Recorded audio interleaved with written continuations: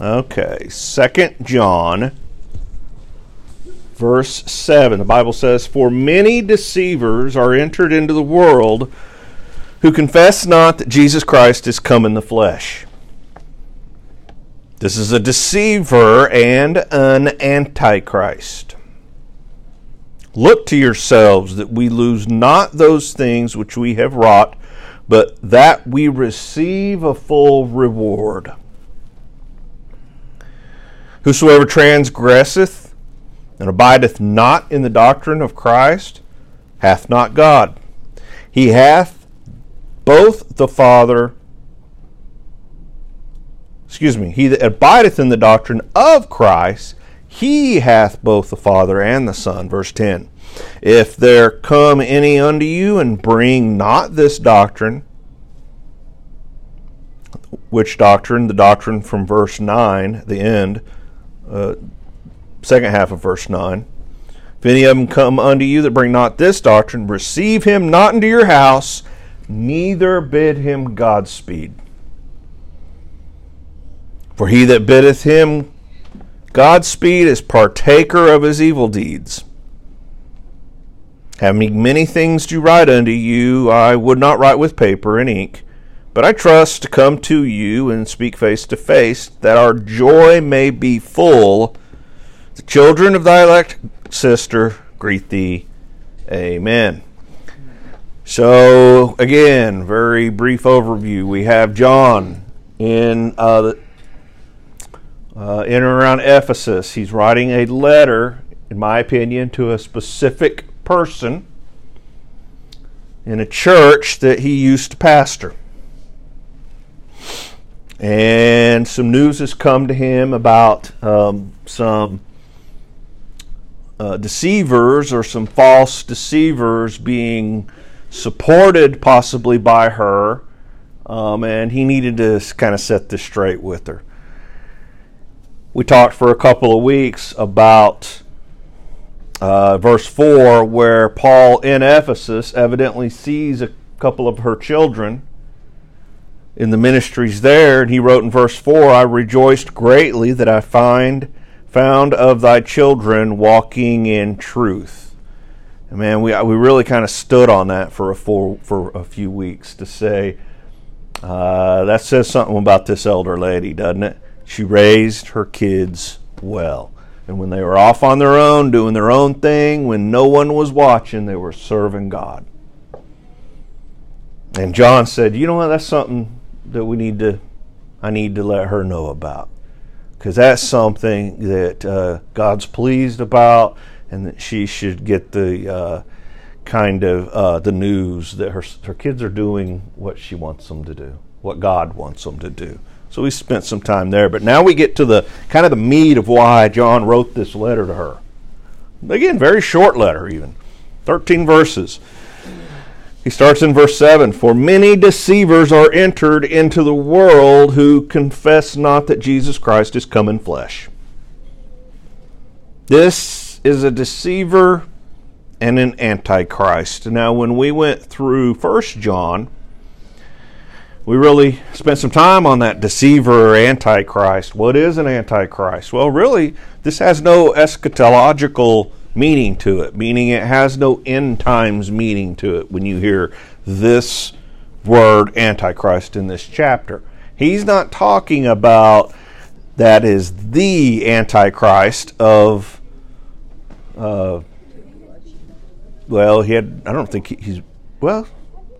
timeline-wise, I'm trying to think if he'd written Revelation yet. But he's not talking about that Antichrist. He's talking about just an Antichrist being anybody who preaches a false gospel. If you're preaching that Jesus is not 100% man and 100% God and was born of a virgin and that he didn't die on that cross, or that he was never dead or just buried and never rose from the grave, if you're preaching those things, you're an antichrist. It's as simple as that. It's as simple as that. If you're those are major doctrines of our faith, right? If you're not right, you're wrong. Well, there's one truth. There's one truth, yeah. But if these are major doctrines, and if you're teaching away from the major doctrines, you're an antichrist. Now, does this mean somebody who teaches a class? Matt taught or preached a wonderful lesson one Sunday evening on 2nd and 3rd John, and I think he brought it up, and I've heard good preachers that we would consider like-minded preach that 2nd John was written to a church instead of a specific lady. What does that mean? Well, I said that he wrote it to a specific lady, so anybody that doesn't preach that is an antichrist. No, that's an interpretative thing in Scripture that we kind of are allowed to disagree with. We'll all find out the truth behind that when we get to heaven. But no, anybody that's preaching other than true gospel is an antichrist. Now, Jesus warned us of this. This isn't John just kind of, hey, we had this situation, you know, we need to be mindful. This warning comes all the way as throughout Scripture. Flip over to Matthew chapter 7. This is Jesus talking.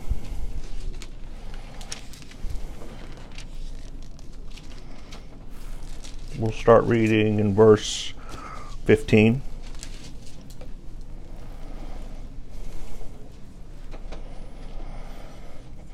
Jesus says, "Beware of false prophets, which come to you in sheep's clothing, but inwardly they are ravening wolves. You shall know them by their fruits. Do men gather grapes or thorns, or figs or thistles? Even so every good tree bringeth forth good fruit, but a corrupt tree bringeth forth evil fruit. A good tree cannot bring forth evil fruit, neither can a corrupt tree bring forth good fruit. Every tree that bringeth not forth good fruit is hewn down and cast into the fire. Wherefore by their fruits ye shall know them." We talked about that. 1 John, what was the kind of the topic that we discussed? It was, how can I be assured of my salvation? And what did he say? Look at your fruits. And one of the biggest ones, are you loving the brethren? Do you love your brothers and sisters in Christ? Here at Central and others. You know, if I'm, this is me. If I'm dealing business-wise with a company and I notice they're Christian, man, You feel better about it. I feel better about them. I immediately trust them. Immediately I trust them. I mean, I don't have to do any more research at that point and look at reviews. He's a fellow brother and sister in Christ, and maybe after with talking to him, I get, sense that too. And it immediately makes me feel better. I love that person. They're a fellow brother and sister in Christ.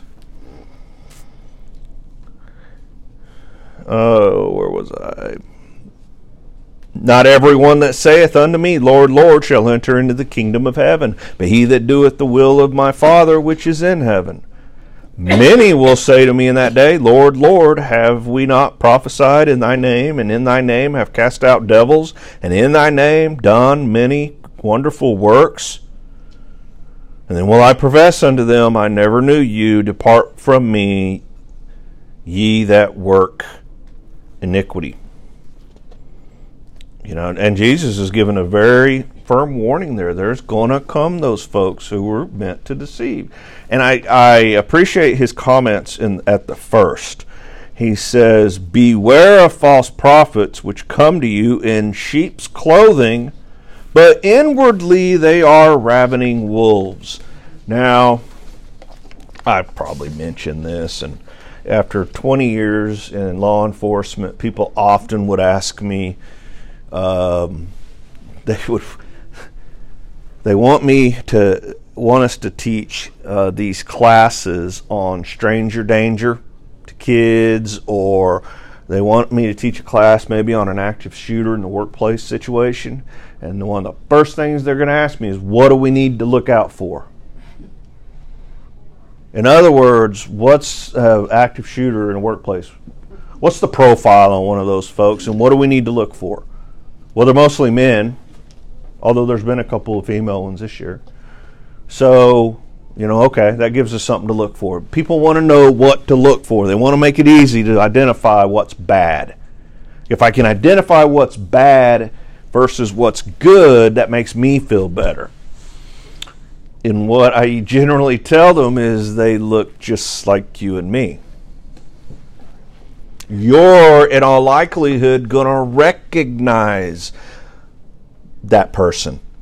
They're going to have some sort of connection to either one of your employees or be one of your employees.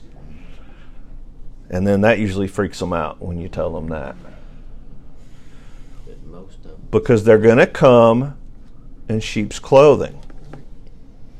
Outwardly, you're not going to be able to, they're not going to walk in with a t-shirt that says, I'm a deceiver in Christ, or anything like that. You have to use discernment to identify who these folks are. Because it's important that we do identify who these folks are. Great danger can be done for the cause of Christ if we don't. This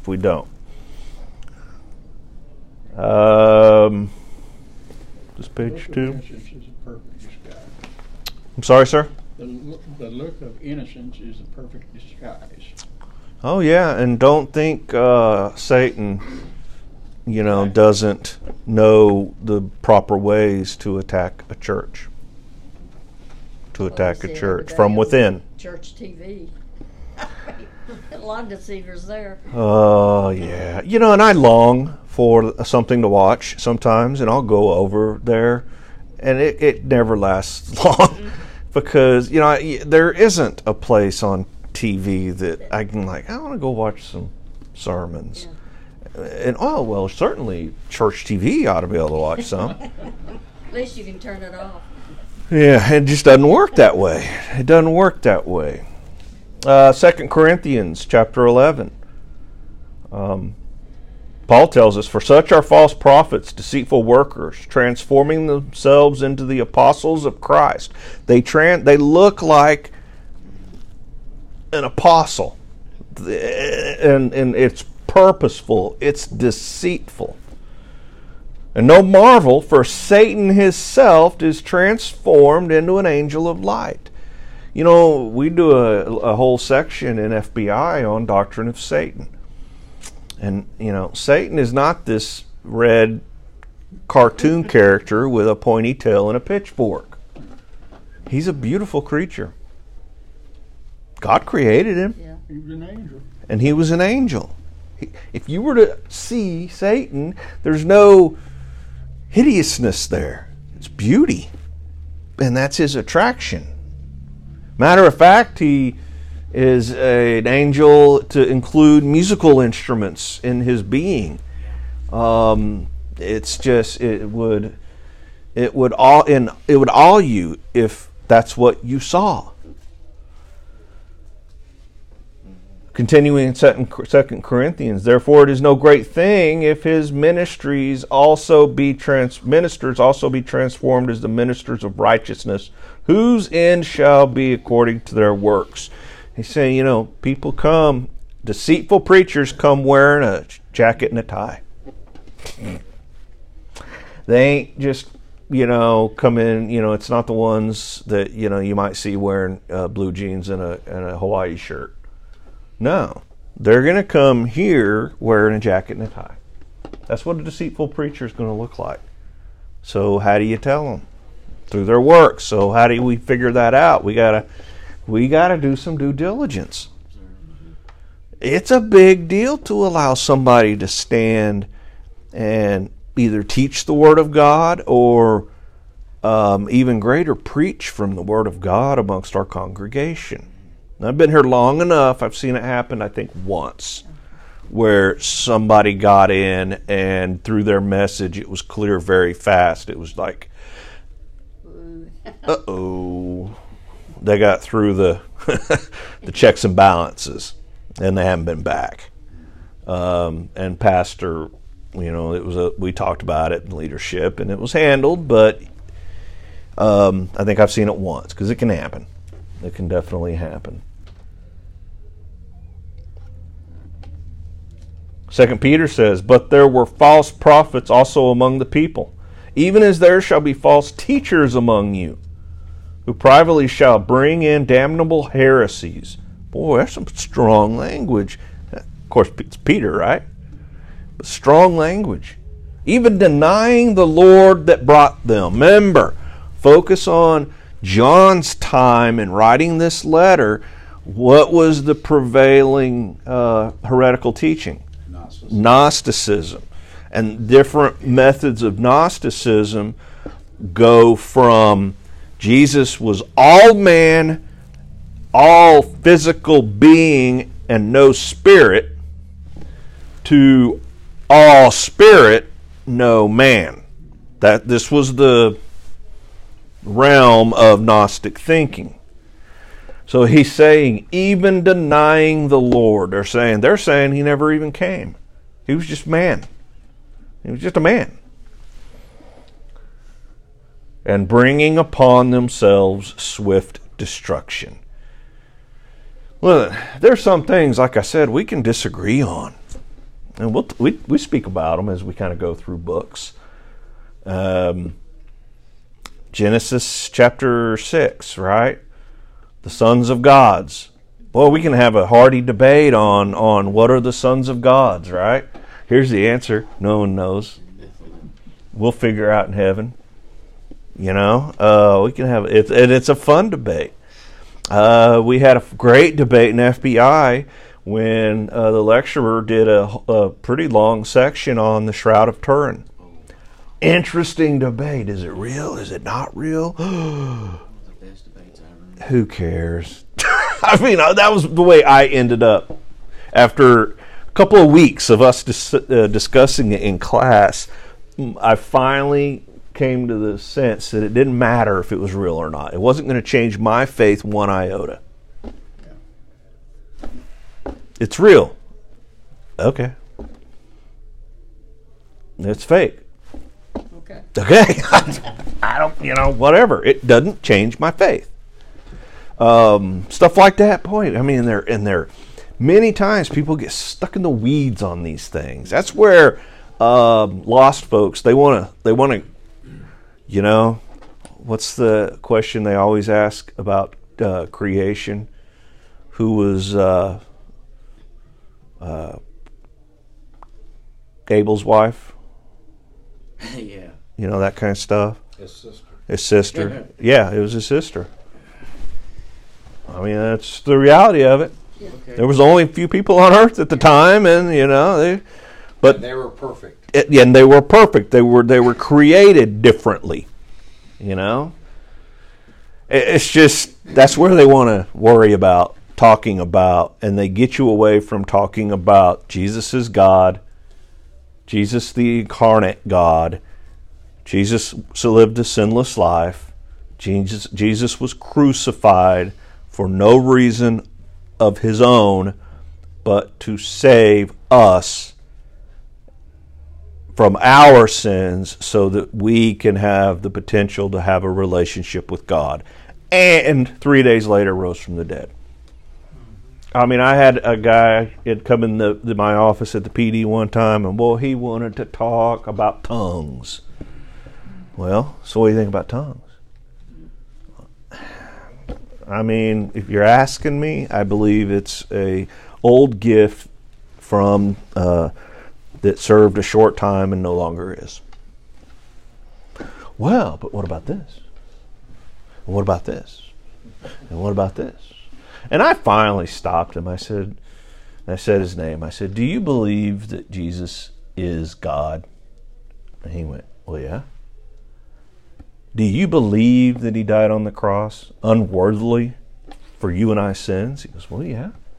Do you believe that he rose from the dead after 3 days, where he lives now at the right hand of God? Well, yeah. And I said, then why do we care what tongues is all about? Let's concentrate on what we agree with, right? Because based off what you said, you're a Christian, and I'm a Christian, so let's not get hung up in these things. It's fun discussions. It's great study. And we should know because people are going to ask us, and you need to be willing to give an answer, right? But those are the things you're going to find out of somebody who's deceived. They're going to get stuck on these things that don't matter. They just don't matter. Somebody who's truly preaching the gospel of Christ, you're going to teach Jesus. You're going to teach sin. I was talking with my aunt in South Carolina last weekend, and they both teach Sunday school. And she was asking my uncle. She goes, "Well, what are you going to teach this week?" He goes, "Sin." What about next week? Sin. About the week after that? Sin. You know, the right answer could be that. You could say, well, what are you going to teach this week? I think I'll teach about Jesus. What about next week? Yeah, I think we're going to stick with Jesus. The week after that? Yeah, we're going to stick with Jesus. I mean, a gospel... Somebody who's gospel-centered, that's going to be their focus in their teachings. And you can sense a deceiver because they won't stick there. They won't stick there. Verse 8. Look to yourselves that we lose not those things which we have wrought, but that we receive a full reward. Look to yourselves. So how do we personally... discern and caution ourselves to keep these deceivers out? The first way is we got to look to ourselves. Got to look to yourself to protect yourself. Yeah. You know, the church does a great job filtering that stuff for you here. You know, we have the bookstore, which I love, because these are materials that's been screened by the staff and said, no, this is consistent with our faith. And they encourage folks to get them. But past that, we spend 3 hours a Sunday, 1 hour a Wednesday, maybe 3 hours on Thursday for FBI, but you spend the majority of your time outside these walls. So it comes down to yourself. John says, look to yourself, and you have to be cautious. Since false teachers come from within the professing church and disguise their message as deeper spiritual truths, we're to guard up, remaining alert to spiritual danger lest we be deceived. Constantly, everything you hear, you should be validating in your own head with what does Scripture say. You need to know this. You need to know the book. You need to be reading the Bible. You need to be studying the Bible, because that's the only way you're going to be able to validate what I'm teaching or what pastor's preaching as consistent with the Word of God. It's a text. Yes, but if you don't know the Scripture, you're not going to be able to be that discerning, and you're going to be more susceptible to non-truths. Why John says why we need to have this, and you need to be mindful. Why? Because if we do not watch and we are deceived, we're going to lose those things we have worked for. What's he talking about there? Now, some might take the huge leap of saying, well, you know, Ken's been a loyal member of Central Baptist, coming to all the lessons. He's done it for 10 years plus, and he got caught up in a deceitful lesson, and now he's going to another church, or he just stopped going. What's Ken going to lose in that respect? If Ken is truly saved, he is not losing his salvation because he's backslid into false doctrine. Your salvation was a gift from God that you can't not accept once you have accepted it, right? I mean, it's yours. I said a couple of weeks ago, you can try to give it back, and he don't want it. I mean, you can't give your salvation back. It's yours. You can't lose it if you try. Well, but what can you lose? John's telling us we have the ability or the thing that we can lose, and he's saying, but that we receive a full reward. Your works through this, your ministries, through those ministries and through those opportunities, you earn crowns, right? Crowns through heaven that you're able to obtain and then lay at Christ's feet through worship when you get there. I mean, those are rewards. He offers them to you. Now, those you can lose. You can get it and then lose it. He gives it to you. Now that gift he can take back. So John's like, we don't want you to lose those rewards. So stay diligent. Stay firm. What are some other implications of going down a path of false doctrine? Personal, all of our own spiritual growth will be reversed.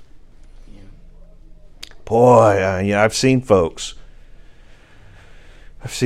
when we were teaching Sunday school just right next door. If we went through and kind of remembered, and we're not going to, but if we went through and remembered folks that used to be in there that aren't now, they have fallen into some false doctrine. And their spiritual growth, if not has stalled, it has reversed. It's reversed. Something's got in their head to some extent. Corporately, we have all labored for, and building this church will be reversed if it falls into false doctrine. Central Baptist Church has a name in this community, right? In this state, even in many places, and it's a name of great ministries, of a faithful church who was willing to help each other, love each other, and be involved in ministries if asked. I mean, we have a wonderful name. Do you know it would take one person to ruin that? Oh, that would just be tragic, wouldn't it? I mean, we have 350, 400 maybe on a Sunday morning, and rolls 500, 600, 700, and you fall into deceit, and you start laying seeds of doubt in people's heads, and within time the church can have splits over stuff like that. It's just scary. I would never want to be the one responsible for ruining the name of Central Baptist Church, and thus ruining or demeaning the name of Christ through it, right? And then eternal, we may lose the heavenly rewards that we labored on.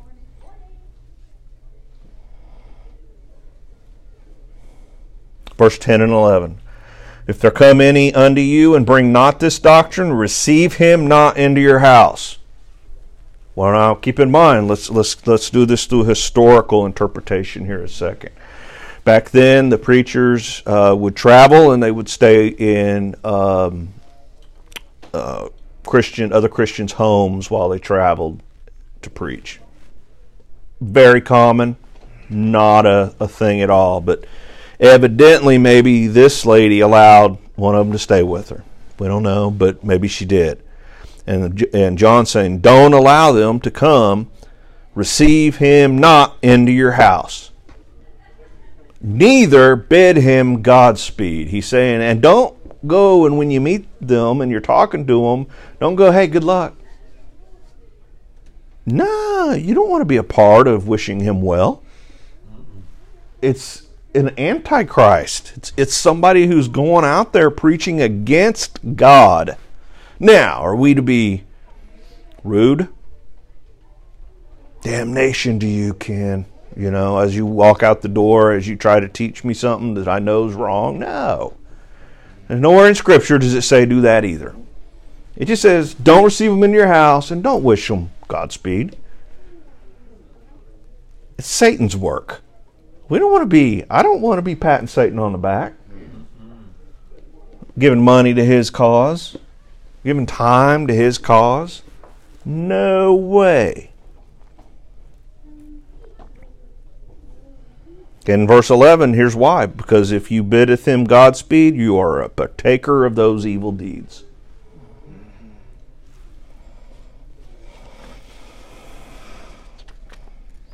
Now, nothing there says that if somebody comes knocking at your door, you can't invite them in to share the gospel with them.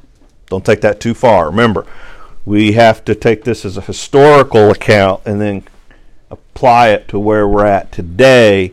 It would be, a missionary coming from out of town. It's not a like-minded missionary, and they want to stay at your house or, for a few nights. Yeah, no, I'm not. I can't do that. So would it be like the JWs or Mormons come in? Yeah, and nothing says you can't invite them in. Well, another thing too, keep in mind back then, Yep. the churches were in the individuals' homes. They didn't go to the church meetings like here. Right, yes. So they actually came in, they were invited in, they taught from the house. Yep. So the people that had the house used it for the church. Yes. And so they had to know what the scripture was. Mm-hmm. And the first book of the Bible was written about 55 A.D. Somewhere between 55 A.D. and 96 A.D., the entire New Testament was written. Mm-hmm. So they had to learn to piecemeal. Yeah, absolutely. And, through correspondence that was passed from church to church that was later canonized, of course. But yeah, you're absolutely correct. The homes was the church.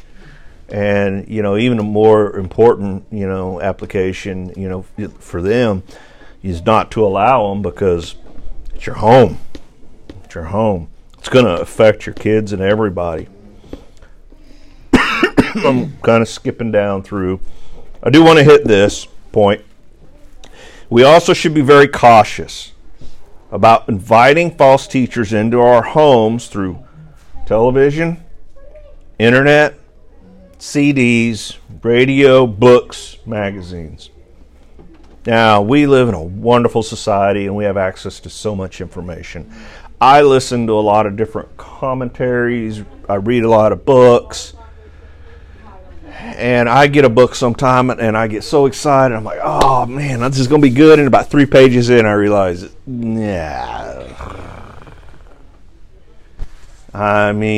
just is so frustrating sometimes. It can be difficult to find material to study from so that you don't get caught up in that. Obviously true of false religious teachers, but it is also true of false worldly philosophies taught by most of the world's media. The views of love, marriage, sex, the home, the family, parental roles, rebellion, Christianity, God, morality, presented by our media today and music, has destroyed many a home and many a life. So when we say don't bring false doctrine into your home, deceivers, it doesn't have to be through a spiritual method. And you can do a lot of damage. Did you have your hand up? Anymore. Just advertisements. Just that advertisements? Yeah. Like, oh my gosh. If you didn't know, it's Pride Month. Yeah. It's everywhere, right? Those things exposed to our families tear down or have the potential to tear down what we have concentrated to build up in spiritual things. Because they present it that if you don't agree, then you're a hate. Yeah, you hate. You hate. Well, that's not it. That's not it. But the potential for lost reward, which is significant. These are gifts from God that you have the ability to obtain. So me saying you have the potential to lose a reward, you're like, well, I'm already in heaven, so maybe I don't need another crown. I'm already in heaven. Well, no, these are things from God you want to get. Short-sighted. With the fear of the Lord, you combine those two. Why should we be careful? Because we don't want to lose our rewards and we fear the Lord. And not in an angry way, but in a respectful, He's my God, and He has told me through inspiration to don't let these deceivers into your heart. Don't let them into your home. Don't let them into your church, because there's the potential for great loss. And because He's my God, I want to follow Him in this. And then the last